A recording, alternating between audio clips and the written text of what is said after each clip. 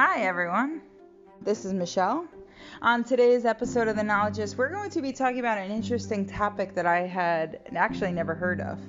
A few weeks ago, I was speaking with a friend about this organization that she had spent some time in Malaysia. It's called TRAC, and TRAC is basically a scuba commune where people come and stay at their location, and they spend time helping restore coral reefs, building reef arcs, doing cleanups, and educating people about unsustainable fishing practices.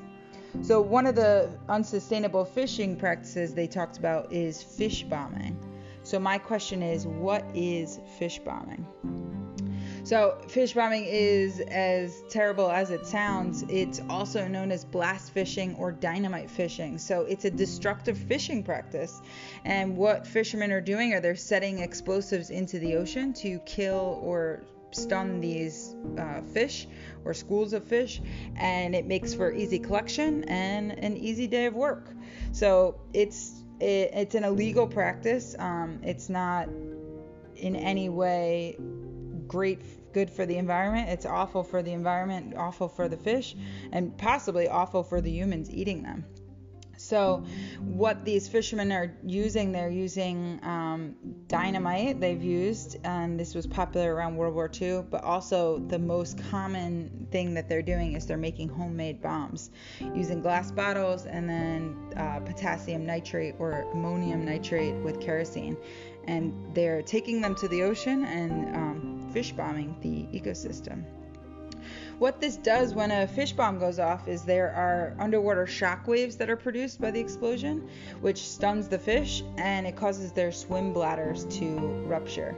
So when this rupture occurs, then they become less buoyant, and some of the fish float to the top, but most of them sink to the floor. But I guess the fishermen have outweighed that, might as well kill all the fish, take the ones that float to the top, and the ones that float to the bottom are now part of the ocean. So it's a terrible practice. How did this even come to be? A few countries that I found that it says Southeast Asia is where this fishing practice has been popular, but some countries that I read about some instances were Indonesia, the Philippines, and Tanzania in Africa. So as I said, this has always been illegal, but it's hard to track these people that are doing it. One of the reports even said that in 1999, about 70,000 fishermen, which was 12% of the fishermen in the Philippines, actually were using fish bombing as their main fishing method. So it's terrible.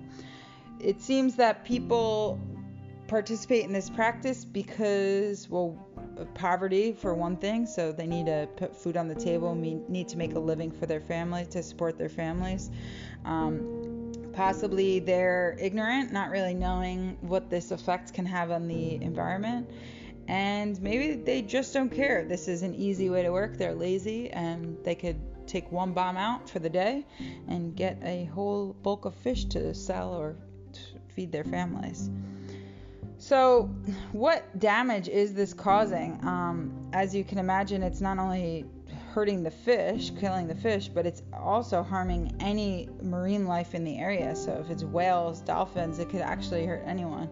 And maybe the people who are eating this fish, there could be chemicals in it, so it might not be good for the humans who are eating it.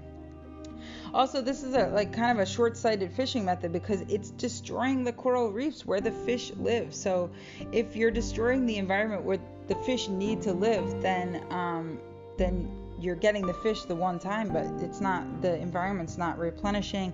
The fish aren't able to maintain their livelihoods because you're destroying their home. And coral reefs are such an important part of the ocean ecosystem. They do so many things, and including they actually protect coastlines from storms and erosion. They have the ability to do that, and they provide jobs for local communities and offer opportunities for recreation.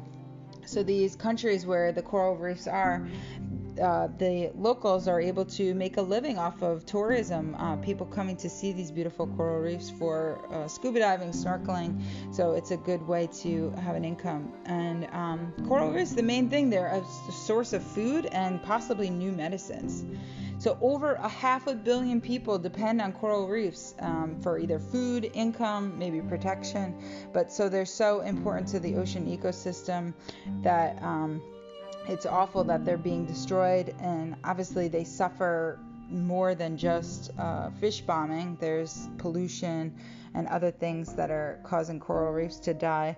But fish bombing is definitely contributed to that. And fish bombing is terrible for the ecosystem in general.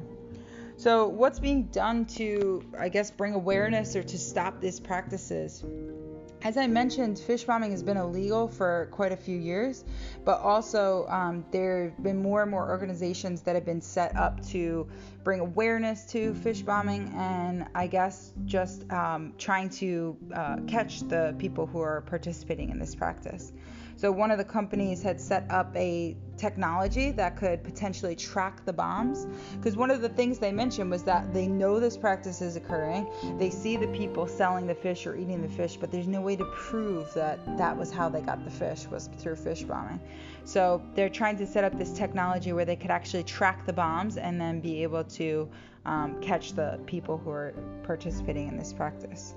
So it's an awful practice. I'm happy to bring awareness to it. I hope that it becomes less common over the years for our ecosystem's sake. And let's keep learning.